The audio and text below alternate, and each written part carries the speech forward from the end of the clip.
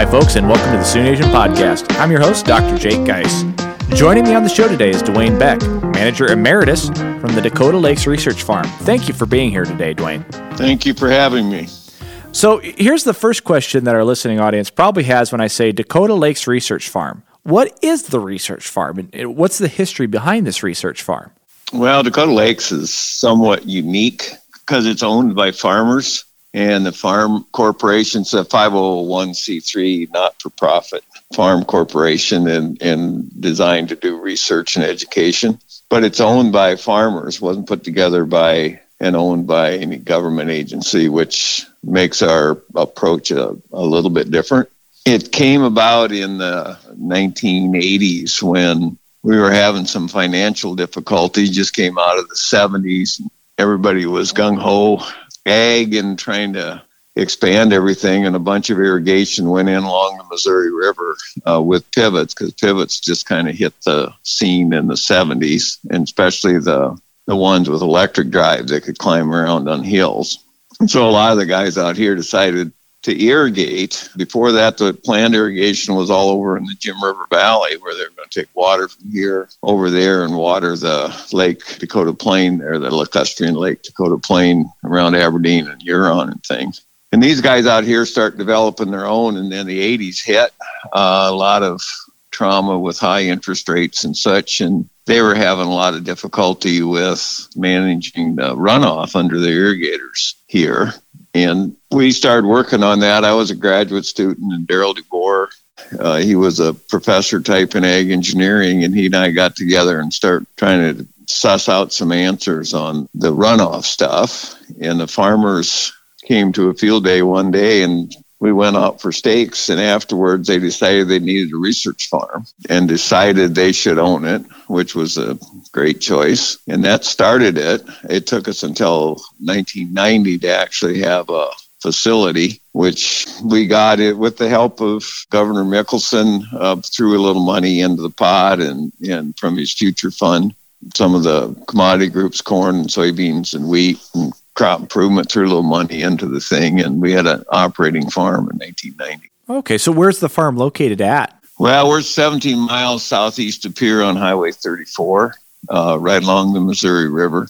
And it's, like I said, it's owned by the farmers. We operate in cooperation with South Dakota State University, so SDSU runs the research enterprise. So the small scale component research, the variety testing, and some of a lot of those type of things are done by staff from SDSU that come out and do stuff here. And then there's a lot of systems, larger scale systems research that's actually done through the efforts of the corporation. Now that they got the research farm together in the 90s, what was the mission that the corporation decided to have, and is that mission still the same today? The mission hasn't really changed, and you can go to our website, dakotalakes.com, and it's there, but it basically deals with developing farming systems. We had broadened the perspective quite a bit by the time we started from being just strictly irrigation, but broaden this perspective to have systems that kind of worked in concert with natural systems to maximize efficiencies of these ecosystem processes, and to increase our sustainability and our profitability long term. And I think it's been very successful at doing that. Okay, well, it's really interesting. I mean, you've kind of have a unique enterprise there with it being farmer-owned, like you said, rather than a government entity. And so I suppose that probably dictates a little bit more of what's being studied there as opposed to maybe a strictly university system. Yeah, well, what it does is it gives us a little longer term perspective. And I think in the old days, several decades probably is when it started to change, but there used to be a fairly long-term perspective on the research programs in the universities, but they changed how they fund things on the federal side. And it's now very short-term, like maybe 3-year type studies. And farmers really need stuff that's longer term. We just had a strategic planning session last week. And one of the things we do is try to extend that time frame and say, how, if we do things this way, what's it going to look like? 100 years or 200 years or 600 years? And whereas the university has to think, and a lot of businesses, corporate businesses anyway, that have stockholders, they tend to think in short-term years, not decades. And so that's the difference in the perspective. Like if we do this, what happens? And some of that perspective comes from where we came from, is most of the citizens here have some relationship to European ancestors. And they came here because they had exhausted the resources in Europe and the land was degraded and they had to go somewhere and find new land. And they came to the U.S. and did that. And then, well, we have to move west because we degraded this land. And in fact, our property, Lewis walked right across the edge of our property in 1803 or 1804 when he was coming up the river. So, we've only been here farming in this area a little over 100 years, and we already had degraded it pretty badly by the time Dakota Lakes got started. And so I think we've been successful because we brought in the no-till as a tool and diverse rotations as a tool. And the farmers in this central part of South Dakota, what I call the north central, central, and south central crop reporting districts, basically from Highway 37 to Highway 81. If you just look at that area in between, we've increased the productivity by $1.6 billion a year as compared to 1986. We did that comparison for the border regions a few years ago. It's a very different philosophy, as you said, the long-term outlook, which unfortunately gets bypassed so much in today's society in so many different aspects. And it's good to hear of an entity holding on to that. The right answer environmentally or systems-wise today is the right answer economically in the long run. And we tend to try to go for short-term gains, but we forget about the long-term. What does that do to us long-term? And even the dams on the Missouri River, if we would have probably managed the ecosystem better in the period between statehood and the 1930s, we may not have needed those dams to stop the flooding downriver someplace, but nobody thinks about that anymore. A lot of the money we spend on flood control and those kind of things, if the ecosystem was functioning better, that wouldn't be an issue. Today's news event is flooding in eastern Australia, which they have their ecosystem really badly screwed up there in terms of taking in water and also some other things. But, they've taken down all the trees and do a lot of intensive farming. And then all of a sudden they just kind of lose the ability of that land to take in water. It becomes water repellent. I've been there and seen that. And now if your fields all run lots of water off, then you get lots of flooding. And unfortunately, too, they suffer from a lot of drought, too, in the years when it isn't flooding. Yeah, so you have this lack of resiliency. And I think the reason we've increased profitability so much is we went from doing wheat and summer fallow with tillage, which was a predominant thing out here in the central part of the state, to where they grow a crop every year. And half of those crops at least are high water use crops like sunflowers and corn and milo and those kind of things. So they're just better using that resource. Like the native prairie never really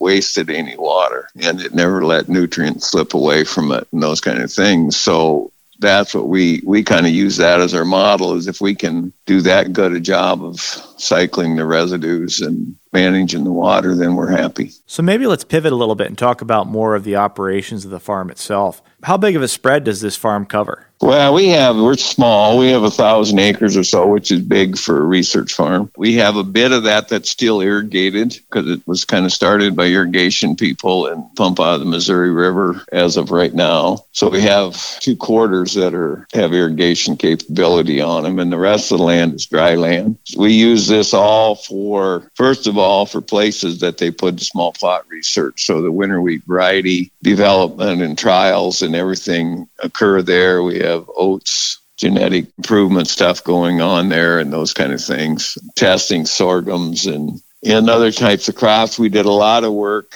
in the past and still do with pulse crops, peas, lentils, chickpeas.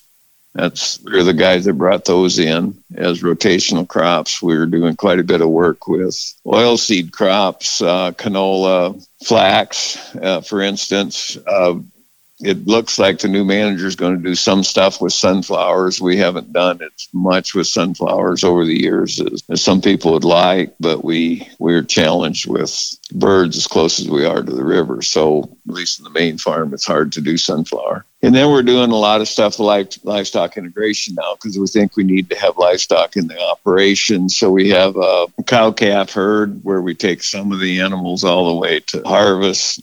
All that's done in the field. We don't have any lots of any sort. We're doing that all in the field or on some perennial pastures, but they never have a permanent place to go. They're constantly moving. And we want to automate that to the point where we can hopefully keep the herd pretty much together with using automatic feeders to feed some of the animals differently that are going to be harvested for meat. So it's not really a grass-fed type thing. It's more of a field finish, but they never really get stuck in a single spot for any period of time. So with all these things going on, I'm sure you have a bit of a staff that works at this facility? Right now, we got more staff than we've had in a lot of years, but we have 4 full-time people, technical people, so one of those is a secretary and 3 technicians. And we have Cody Zilberberg. He's hired as a consultant that works on the livestock integration thing. And then Sam Ireland right now is the manager. And I'm lurking around for a while to make sure the reins get passed off.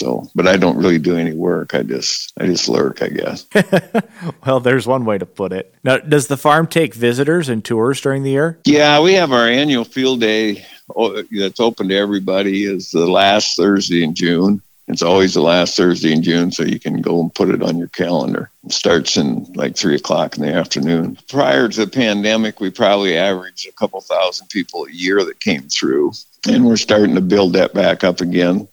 Some of these are relatively large groups from other places, Montana or Alberta, or this past year we had a group from Denmark. So that kind of thing happens. Over the years, we've had a lot of people from South America, for instance, and then Australia as well. So, and then we try to get smaller groups, 10, 15 people from an area that are interested in what we're doing to come someday when we're not having other groups and we can show them around.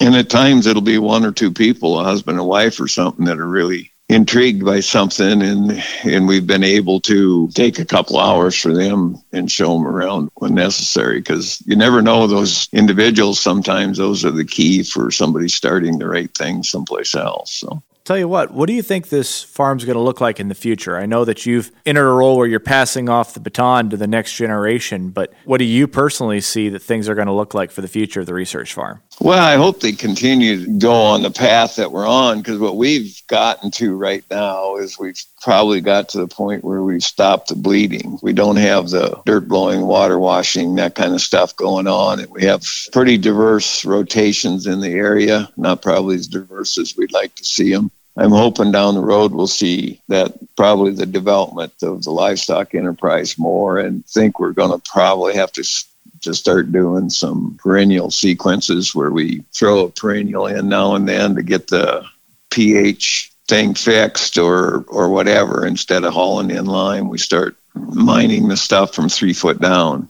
We have a lot of lime in our soils, and if the pHs are going down, it's because we haven't managed that nutrient cycle very well. And we're going to be energy neutral. I mean, we've got it written on the board. We're going to be energy fossil fuel neutral by 2026. So that's a big challenge for farming, is energy use. Right now, a lot of the progress we've made is associated with a significant energy use. So we're trying to divorce ourselves from that, and we've gone a long ways down that road. This summer we'll be building our solar array, and we know how big it has to be to handle the needs of our building complex with our offices and the shop and stuff. We hope maybe tie in the grain bins. That's going to be fleshed out. We're getting an electric pickup. And how do you handle it? I mean, that's why it says research on the gate. If we make this goal, all of us are going to have to do it eventually to get disconnected from fossil fuels. How are we going to do it? And we don't know the answers, because that's why we're there. Well, it sounds like a pretty ambitious set of goals, but it's very cool that you guys are tackling them. Well, somebody has to do it, and it really needs to be somebody that has skin in the game, and that's why the farmers are there. They do it because they need to have those answers, and it's not necessarily a product you buy and put out there, right? It's something that's kind of a whole systems thing. Yeah, and it's not exactly like people do research on a system. They do research on the product, but for the system, that's kind of up to a research organization like this to be able to flesh out. Yeah, somebody can help us build a better widget to put in there, and the university does a really good job of that, of, here's a problem we have and how can we solve that, and it's just in this part of the system we're having that problem, but if we don't get that solved, it's kind of screws up the whole work. So that's really how those two work together. We've got a big eye on long-term sustainability because we're right along the river.